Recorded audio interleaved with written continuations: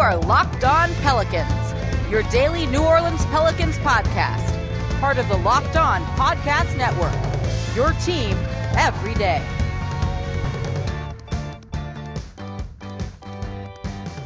Welcome to another edition of Locked On Pelicans, the daily podcast covering your favorite team, the New Orleans Pelicans and NBA, part of the Locked On Podcast Network, your team every day, available wherever you get your podcasts. I'm your host, Pelicans Insider Credential member of the media, Jake Madison, at NOLA Jake on Twitter, here with y'all on this Thursday. We got a lot of news going on around the NBA. We're going to start with the biggest one from yesterday, and that is the fact that Nate Bjorkgren is out as the Indiana Pacers head coach. This does impact, potentially, the Pelicans on the trade market. I'll explain that in the first segment of today's show. Then we're going to get into the playoffs a little bit. What's going on with the Bucks? And does that make those picks that the Pelicans have from the Bucks more or less valuable? And then we'll finally get into our season in review series, talking about Wenyen Gabriel today. We expect him to be back next year. So let's break it down in today's edition of Locked On Pelicans. This episode is brought to you by Stat Hero, the first ever daily fantasy sports book that gives the players the advantage. Go to stathero.com/lockedon for 300% back on your first play. So the big news yesterday was that the Indiana Pacers fired their head coach, Nate Bjorkgren, after just 1 year. And it's not so much a surprise, I think. We heard rumblings that this might happen, and they seemed like a little bit of a disaster throughout the season. But after 1 year, you clearly made the mistake, and it's good for the Indiana Pacers to kind of realize that and rip the Band-Aid off and try and go in a different direction and stop this from getting potentially worse. You know, it's not easy to admit you made a mistake and fire a head coach after 1 year. And this is not me saying anything about Stan Van Gundy at all. I know people are going to read into that. I don't think he needs to be fired or anything like that. But I do think that it's good to make this move if you determine that this isn't the guy to lead your franchise going forward. So good on the Indiana Pacers for making that decision, and it probably saves them worse issues creeping up, because it did sound like Nate Bjorkgren really lost the locker room, the respect of the players, the buy-in from the players, the confidence of the players. All of that seems to have been eroded away over the course of the year. And it's kind of a cautious reminder, I think, that you can't just import another team's culture to your franchise. We hear it a lot with the Heat, right? We talked a lot about Dan Craig maybe coming to New Orleans and being the head coach and bringing that Heat culture with him.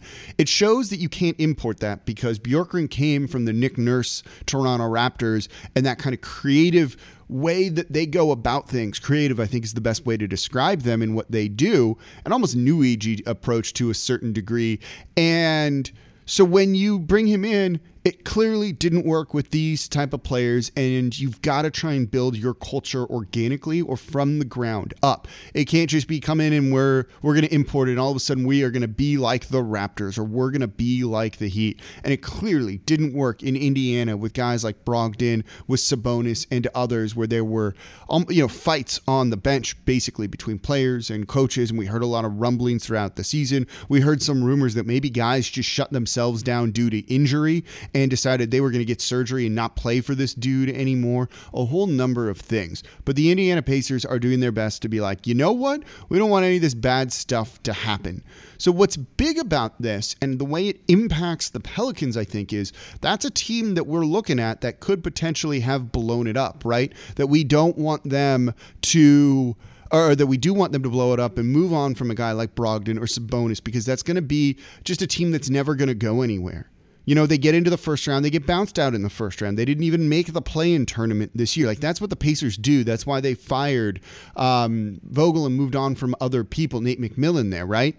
That's kind of what goes on with them. And it seems like they're in a similar boat to the Indiana Pacers, right? Like, they should blow it up. Just rebuild and try and see if you can build a better team that has a higher ceiling than what you have. But I don't think they look at it like that. They had made the playoffs 6 years in a row before this season, and it seems like they were very upset that they weren't able to get in this year, and so they want to get back in. And what I think that means is No Brogdon on the trade block, no Sabonis on the trade block, or to a lesser extent, even though I don't really want him here in New Orleans, a guy like Miles Turner on the trade block. And I think it means that they're going to bring in, it sounds like an established guy who knows what he's doing, can get the buy-in from some players, and just get them to be a winning basketball team and get back into the playoffs with the hopes of trying to make the second round. So they're not going to blow up their team if you're firing Bjorkgren right now. And Woj tweeted as much. He said, this is a team that thought they should be further into the playoffs, or at least into the playoffs. They didn't make it. They're going to go out and try and get back into the playoffs. You're not going to blow up your team. And they said if this was a rebuild, then maybe Bjorkgren would have survived and stayed there next year. I think it signals that no business is going to get done with the Indiana Pacers. You can probably take Brogdon off of your wish list. Same for Sabonis. Either one of them or both, I think, would fit very well here in New Orleans. Big fan of both of those players, particularly Malcolm Brogdon. Yeah, but with this news, probably not going to happen this year. So we'll get into the Milwaukee Bucks and how them going down 0-2 impacts the Pelicans. But before we get to that, today's episode of Locked On Pelicans is brought to you by Stat Hero. Did you know that 85% of people who play daily fantasy sports lose? And is it really that surprising? The game's kind of rigged against you. You're playing against thousands of other lineups, not to mention experts who have more tools and more time than you do. You really don't stand a chance. And that's why you've got to give Stat Hero a try. It's the first ever daily fantasy sports book that puts the player in control and winning within reach. And here's how it works. Stat Hero shows you their lineups and dares you to beat them. It's you versus the house in a head-to-head fantasy matchup. You name the stakes, winner take all. You have the advantage. Stat Hero is showing you their lineups ahead of time. No one else does that. When you play those other daily fantasy games, you're going against millions of people at times. And you know what? I played those a couple of times. I wanted to like them. And then, as Stat Hero says, it's kind of rigged against you, right? You're playing against their employees or employees for other companies who have more inside info than you do, and it's not really a fair game. But over at Stat Hero, you are in total control. Stat Hero is the daily fantasy sportsbook the way it was meant to be, one-on-one. So play Stat Hero now and change the odds in your favor. Go to stathero.com/lockedon, sign up for free, and right now you can get 3 times back on your first play. They're giving you a 300% match. That's unheard of. Go to stathero.com/lockedon, stathero.com/lockedon.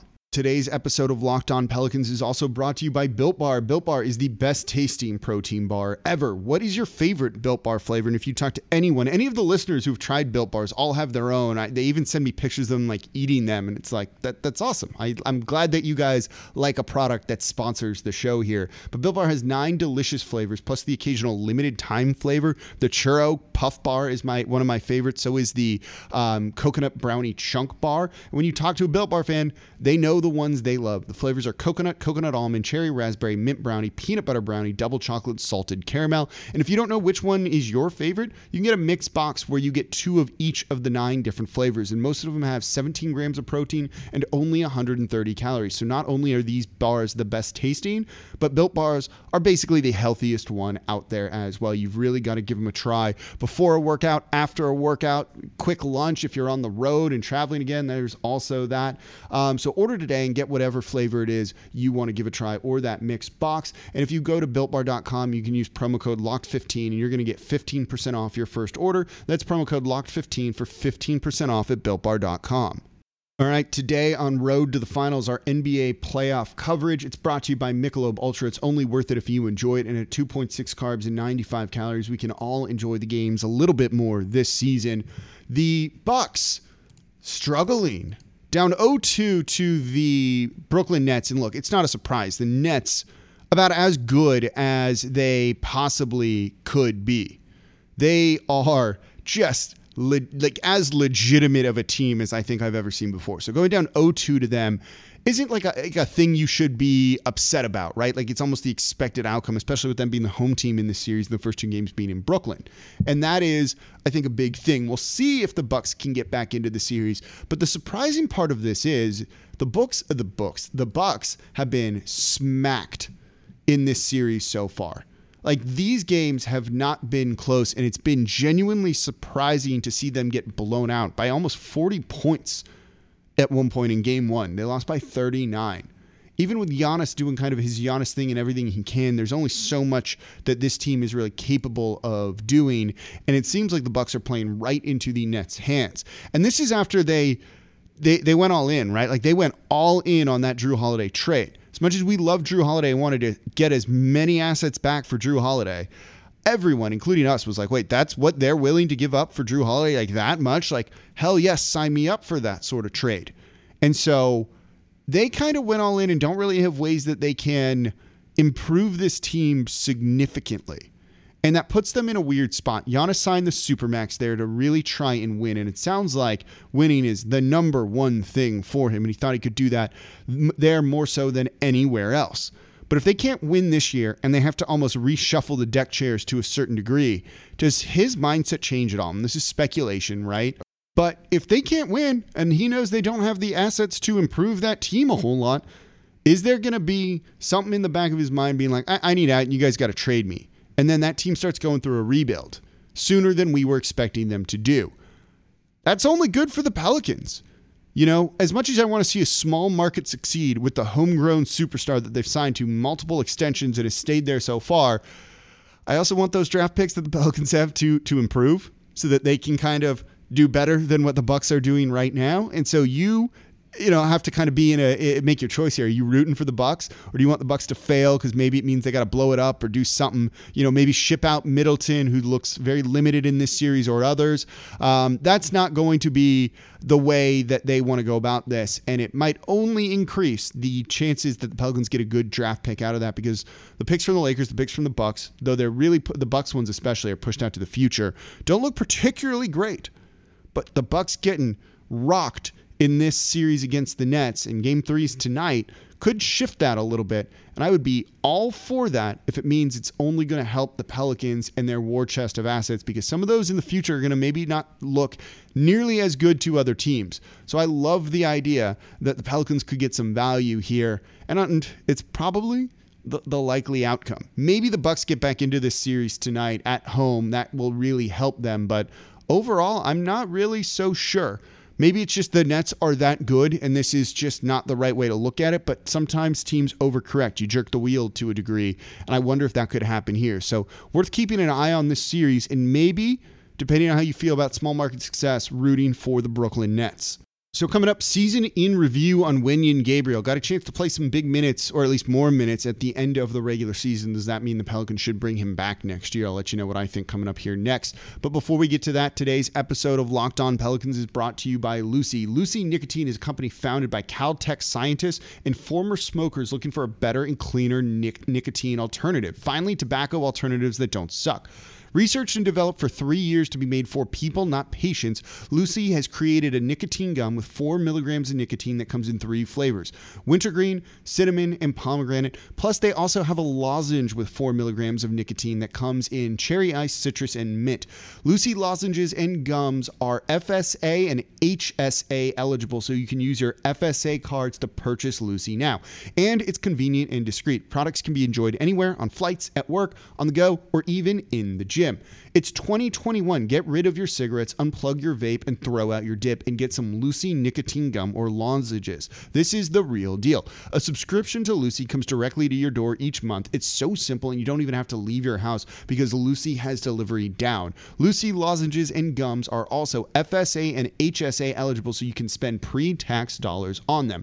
The Locked On Podcast Network listeners get a discount too. Go to lucy.co and use promo code LOCKEDONNBA. That's Locked On NBA to get 20% off all products on your first order, including gum and or lozenges. That's lucy.co and use promo code LOCKEDONNBA at checkout. Also, I have to give this disclaimer. Warning, this product contains nicotine derived from tobacco. Nicotine is an addictive chemical. Lucy.co, and be sure to use that promo code LOCKEDONNBA.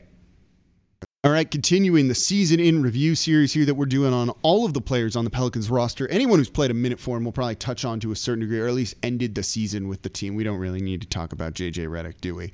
And we're up to Wenyen Gabriel. This was a late addition to the Pelicans roster, a guy coming over from Portland that people were pretty high on, I think. He had a good bubble with the Trailblazers, played good minutes in their first round playoff loss, because that's what the Trailblazers do, is lose in the first round, and came in late addition to the Pelicans roster going into the regular season and didn't really get a lot of minutes to start the year. It sounds like he was injured. He was like kind of learning a couple of things, but a guy that people who watched Portland closely last year were fairly high on, thinking that he should be an NBA rotation player. And on the season in New Orleans, he averaged 3.4 points per game. He did this shooting 40.6% from deep. It's pretty good numbers there. 2.6 rebounds per game, half an assist, half a steal, half a block, and overall really started to come alive towards the very end and saw a bigger role, once people were injured and things like that. But was it enough for him to maybe earn a spot in the rotation next season? The team has a player option on him, so it's a cheap body to bring back, and I do think that is something that the Pelicans are seriously going to look at. When he finally started to play minutes for the Pelicans consistently, he was okay. Over the final 6 games of the regular season, he averaged 8 points per game alongside 5 rebounds and shot 43% from deep on 3.5 attempts per game. Those are pretty good numbers coming off the bench. He has positional versatility at good size, 6'9". He can play in the power forward spot. You could maybe in minutes use him in a small ball center, though you really don't want to do something like that. And he can play out on the wing, I think, a little bit too.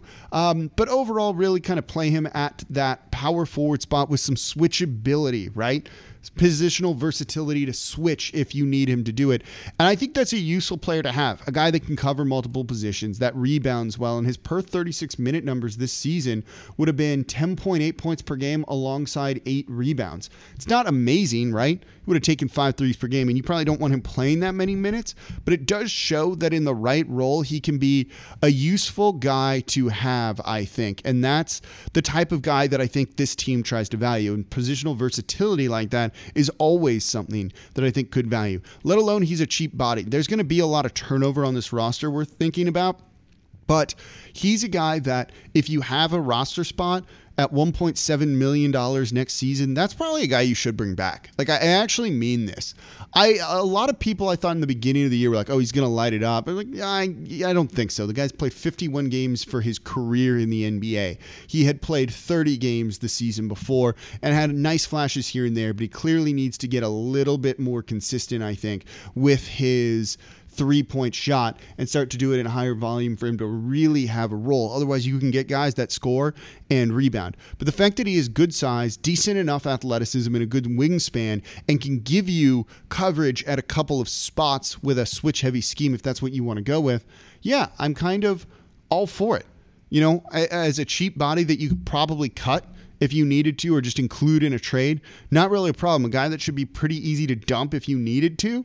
I think there's a lot of value in having that kind of guy on the roster, and I liked what we saw from him at the end of the season when he really started to come on and play some of the best basketball of the season when he finally started to get a role. And by the way, those 8 points and 5 rebounds he averaged, he did that in 22 and a half minutes. Like, that's good production for that, alongside fairly decent defense and hitting a couple of 3-pointers, basically. I like it. I'd buy stock in him. I think he'll be back here next season. And of all the guys that are kind of on the fringes, I think I'm highest on him coming back to the Pelicans roster next year.